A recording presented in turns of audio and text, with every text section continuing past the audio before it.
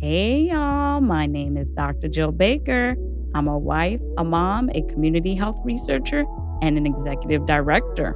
And I'm Sonora Joy Allwood. I'm a wife, a mom, a nurse, a holistic activist, and an entrepreneur. We're Black mothers and Black professionals from the Bronx who experience infertility and traumatic birth. You are listening to A Tribe Called Fertility, a community for BIPOC parents, mothers, and fathers who are on fertility journeys. We are here to help prevent maternal and infant mortality.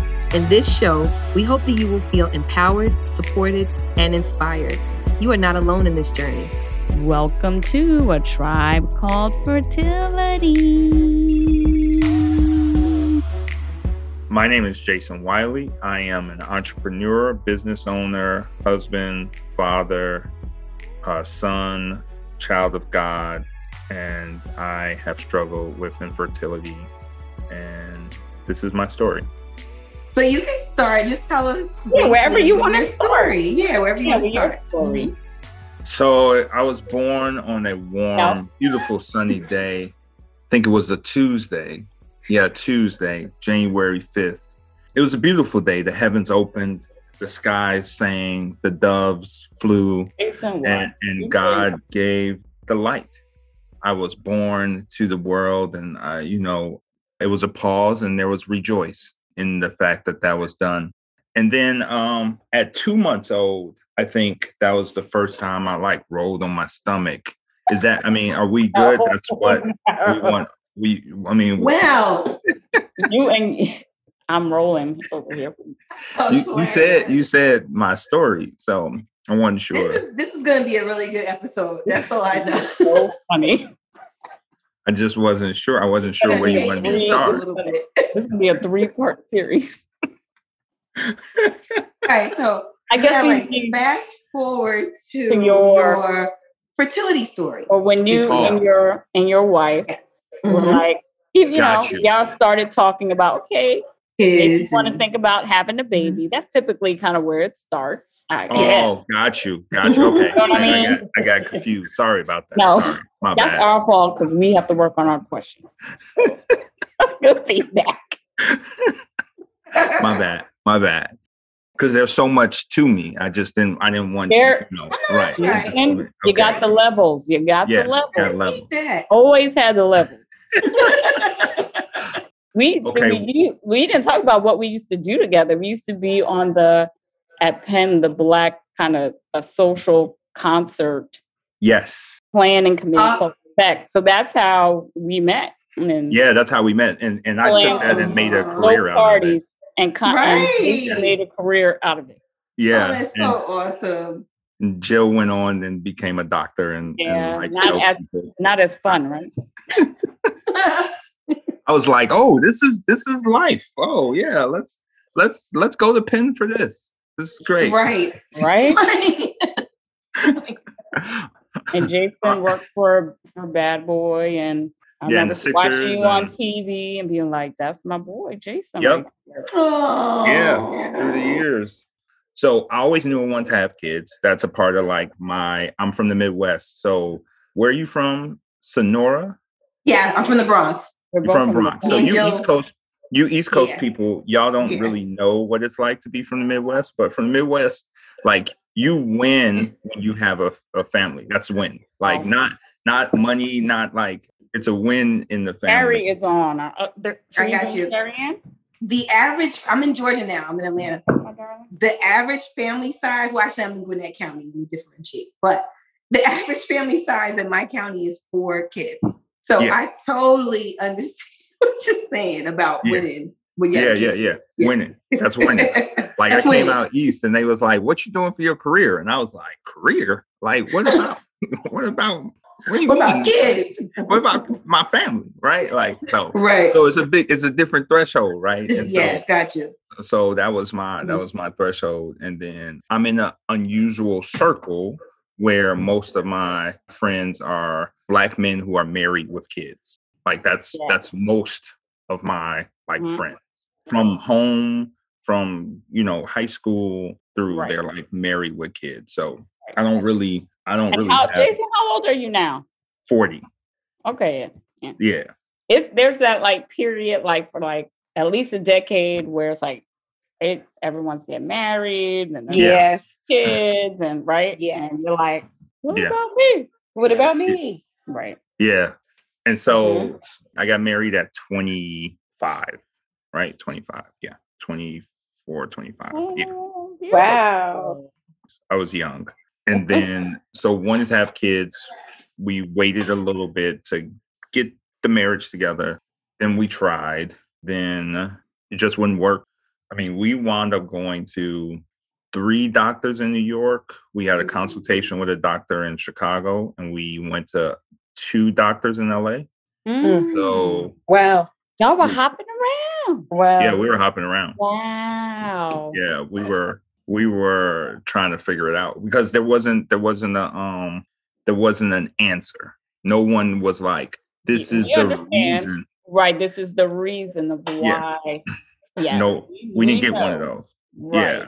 So we kept trying to figure it out. Like, you not working, but you're not telling us like this is the answer. So I mean, we were doing drug deals in the streets of Philadelphia. I mean, we live in New York. So just like we were doing drug deals in the streets of Philly, drug deals in Jersey, like, you know, like that black market on the fertility drugs. Because after a while, insurance stops paying for things and you are hustling. Yes. So we spent quite a bit of money on the process of trying to get pregnant. And nothing worked. And my poor wife, like, you know, getting shot up in restaurants and movie theaters and like a whole,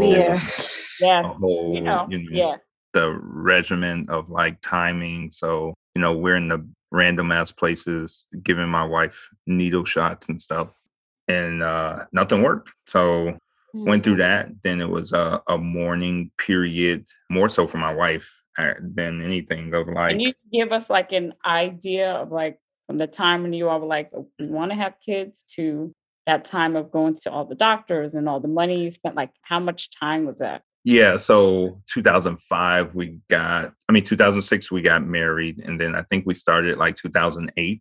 My daughter is born in 2016. So from 2008 through 2013 was 2012, 2013 was like the entire trying. So for years. Yeah. Yeah. And then 2013 through 15 was nothing. Was like my wife needed time to mourn that we weren't going to get pregnant and to stop all of the. I mean, we went to doctors all over the country too. So it was a lot of back and forth of things. Then we decided we were going to go to foster to adopt process. So we went through the full foster training program. My mother's a social worker, so I already was aware of. My wife really wasn't, but we got certified. They were about to open our house, which is a whole process. I'm not sure if you're familiar with that. Yeah. So they literally was about to open our house, and then we were like, this isn't for us though. Because it's really for if you're really poor or if you're really rich. Like if you're in the middle and you work and you like, it's not really for that. Like, so you can't leave the state without permission. You can't have the child stay anywhere without them being certified and approved. Right. And so we work and we travel a lot for work. And you know, our plan mission was that we hitch the kid onto our back and whatever we do or go, that's where the kid would be. But then it was just like, no, that can't. And we're not a 9-to-5 family. So we need. You have to think about your lifestyle. Right? Yeah. We need people to like help us. And it's just not an option when you're fostering. So stop that. We actually had spoke to an adoption lawyer in 2013, and it was not a good look for my wife. Like it just was very emotional. And that's when we realized we needed a break of like this stuff. And so we went back to her in 2015, in end of 2015, 16 to say, okay, I think we're ready. If you're a Black heterosexual couple, you can get a baby really easily adopting, like private adoption, because a lot of Black people who are having kids who don't have Black options. So interesting. That story was crazy too. We drove to Syracuse to meet this woman who was on methadone, and I was completely fine with her being on methadone and us potentially adopting her baby. And then we left the restaurant and she started smoking. The methadone was fine, but the cigarette wasn't. I don't know. I don't know. But I think it was more the impulse control. She didn't really have control. So we didn't know what was going to happen. She wound up like getting arrested. I mean, it like got, we learned some things that got bad for her. But then we heard about a woman that was due in 4 weeks. At the time, I lived in Philly. My wife lived in LA. And we had to kind of introduce ourselves to her, because I don't know if you know private adoption. The woman giving the baby up for adoption has most of the power. She determines the couple she wants to give the baby, the people she wants to give the baby to. And she sets the standards for how much she wants to be in touch and all of those. So we submitted our book on who we were. You create these books about your family. It's a lot of work. So 3 weeks before she was due, she said she was comfortable with us. So my wife quit her job in LA, moved to Philly with me. 3 weeks later, I hadn't really told anybody at work. I had just started the job in June, and it was October. But you don't really tell people you could adopt because it can fall through at any point. So I remember. Hey, Tribe. If you're listening to us on Apple Podcasts, please rate and review us. We really appreciate your feedback. Also, don't forget to follow us so you can be alerted each time we drop new content. Thank you for listening. That week that the baby was due, I thought maybe I should tell people because it was going to be kind of weird. I was just going to show up with a baby. Right. We might have a baby. So I told my staff and the president of the company, I'm like, so I might have a baby in a week, but I'm still working. So I was at work, got a call. My wife said, the woman called and said, she's going to the hospital. She's in labor. And so she was in Newark. We were in Philly. Then I got to my house in like 15 minutes from work. And then we were driving from Philly to Newark. And about 30 minutes later, we got a picture of a baby. Like the woman had within 45 minutes. So it's about an hour and a half from Philly to Newark. With like 15 minutes left to go, we got a call like, can you bring some Popeyes? This is the first time we're meeting the woman. She never wanted to meet us. A bigger woman. She had chosen a white couple. And when they met her, said the baby could be obese, so they didn't want to adopt from her. And so she was devastated. So she didn't want us to meet her for fear that we would reject the baby too. So first time we meet her, she's being wheeled out of like recovery room, and we're like, "Hey, we're taking your baby." We're here. Thanks. Wow. Here's some Popeyes. and that's how my daughter was born. And then from that, so we got parent bracelets, and so we were her parents from that moment on. And then it's a very scary situation because you don't know adoption. You can adopt. Every state has different guidelines until a baby is born. So Jersey is 72 hours. New York is like 9 days. So after you can think for 9 days you're going to be a parent, and then the birth mother can be like, "Yeah, I was just joking. I'm good. I want the baby back." There's some horror stories out there. Crazy thing about the whole adoption process is you have nothing, because you don't know if it's going to really happen. So we had no baby anything. You didn't have a room. You didn't have because it could not happen. And like that would have just put us in a tailspin. Like, absolutely. So like you have to self-protect. Yes. So we have nothing. So the woman's like, what clothes, what you gonna put her in? Like, what do you have outfits picked out? And we were like, yeah, of right. course. So, we'll go get them right now. Wait, so y'all didn't have a car seat, did you either? No, we didn't have anything. So that night we go. So Devin had to be in the hospital for 3 days. So it was a Friday. So she left on Monday. She had jaundice, so they kept her in a little bit. Another little longer, yeah. Mm-hmm. Yeah. So we were running, getting clothes, getting car seats, getting bassinets, getting stuff.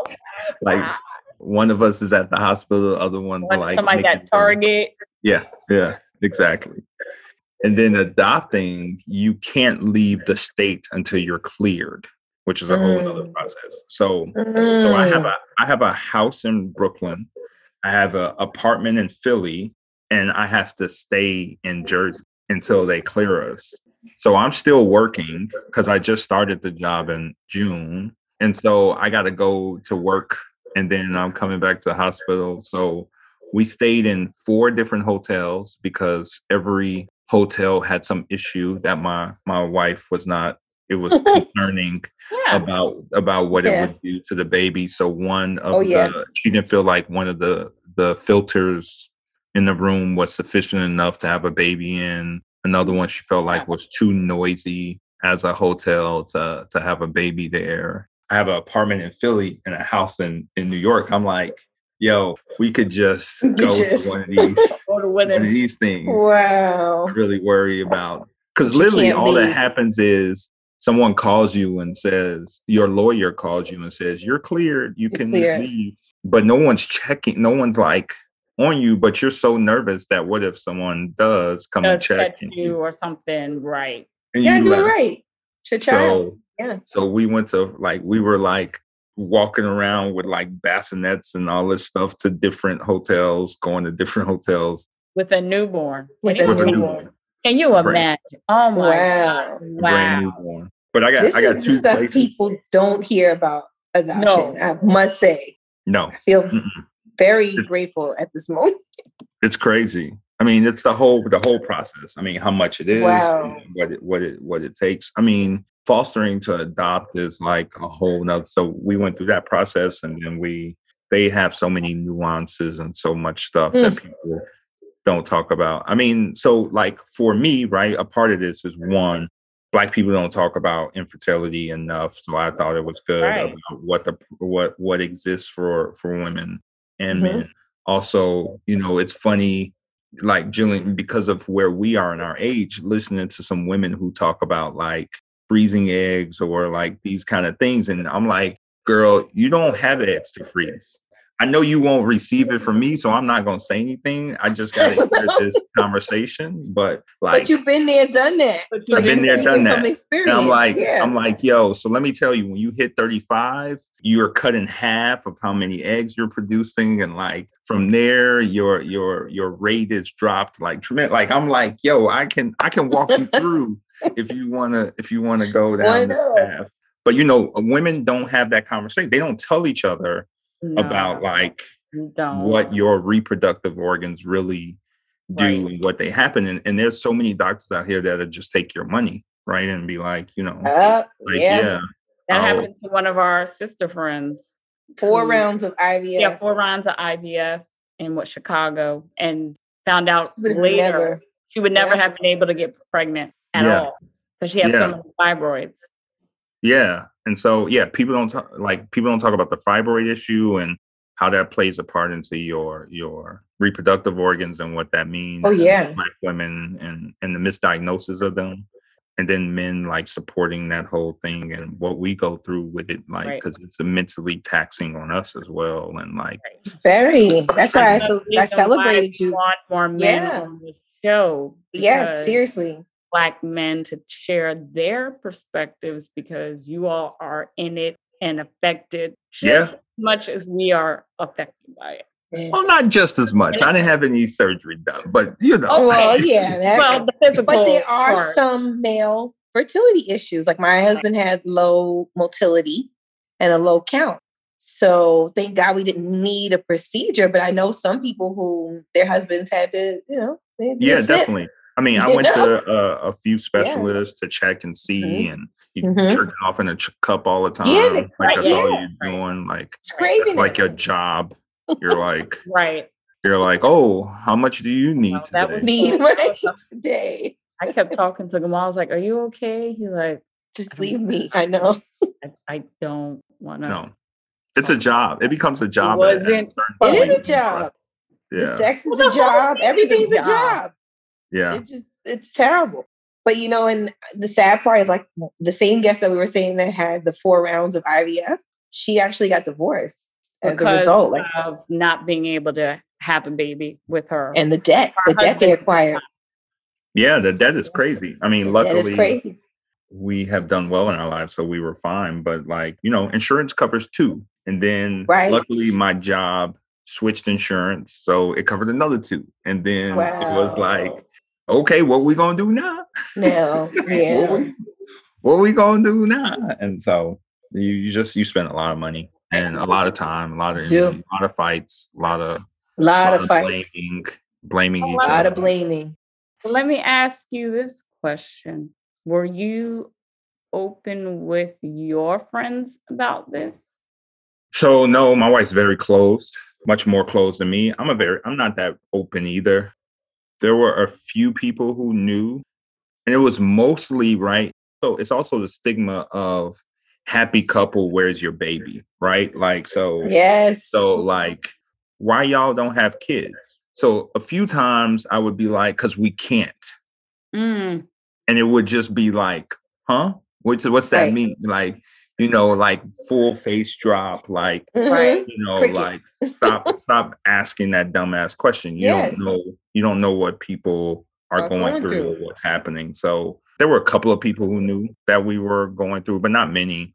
And as the process went or changed, would bring somebody else into the fold. But it was hard because people always questioned why we didn't have kids, what we were doing, what's taking so long, why we're not doing this. And all the while we're like traveling the country, trying to have a kid and blaming each other and fighting and going through all of this turmoil while being judged simultaneously. Right. And so you're like, it's heavy. It's like super heavy, and you don't want to express too much. I feel bad because I have a friend, he and his partner, they were trying IVF and they call me. They like, yo, tonight was the night, homie. Tonight was the night. Like, yo, we did it. We did it this morning. Like, yo, it's popping. and I was like, I just want you to know, no matter what the outcome comes, it's okay. But you can't really, like, as a conversation, it's hard to tell people. They were so excited. But it didn't happen. Right. It didn't catch. It didn't. So, people, it's this whole like thing that goes on. So you start to be closed off about it because like you go through the pain and trauma. I remember the first time we did it, I got in my phone, all these pictures of us in the, like, in her gown. Like I'm in there with the, like, we about to, then, you come in and it's like, yeah, unfortunately, that didn't work. And, we're going to have to try this other method, or if we do this surgery for your fibroids, we think it'll be better. If we do this procedure, we think it'll work better. And you start to be like, yo, I can't share this because then you get the follow-up questions like what's going on, what's happening. And you're like, yeah, I can't deal with that. It sucks. Thank you for listening to our show today. Please follow A Tribe Called Fertility on Instagram, Facebook, TikTok, and Twitter. Feel free to DM us with your questions and thoughts or to share your fertility story. For more information on your beautiful and brilliant podcast host, visit www.atribecalledfertility.com. If you are listening to us on Apple Podcasts, please rate and review us. It really helps the show, and we welcome the feedback.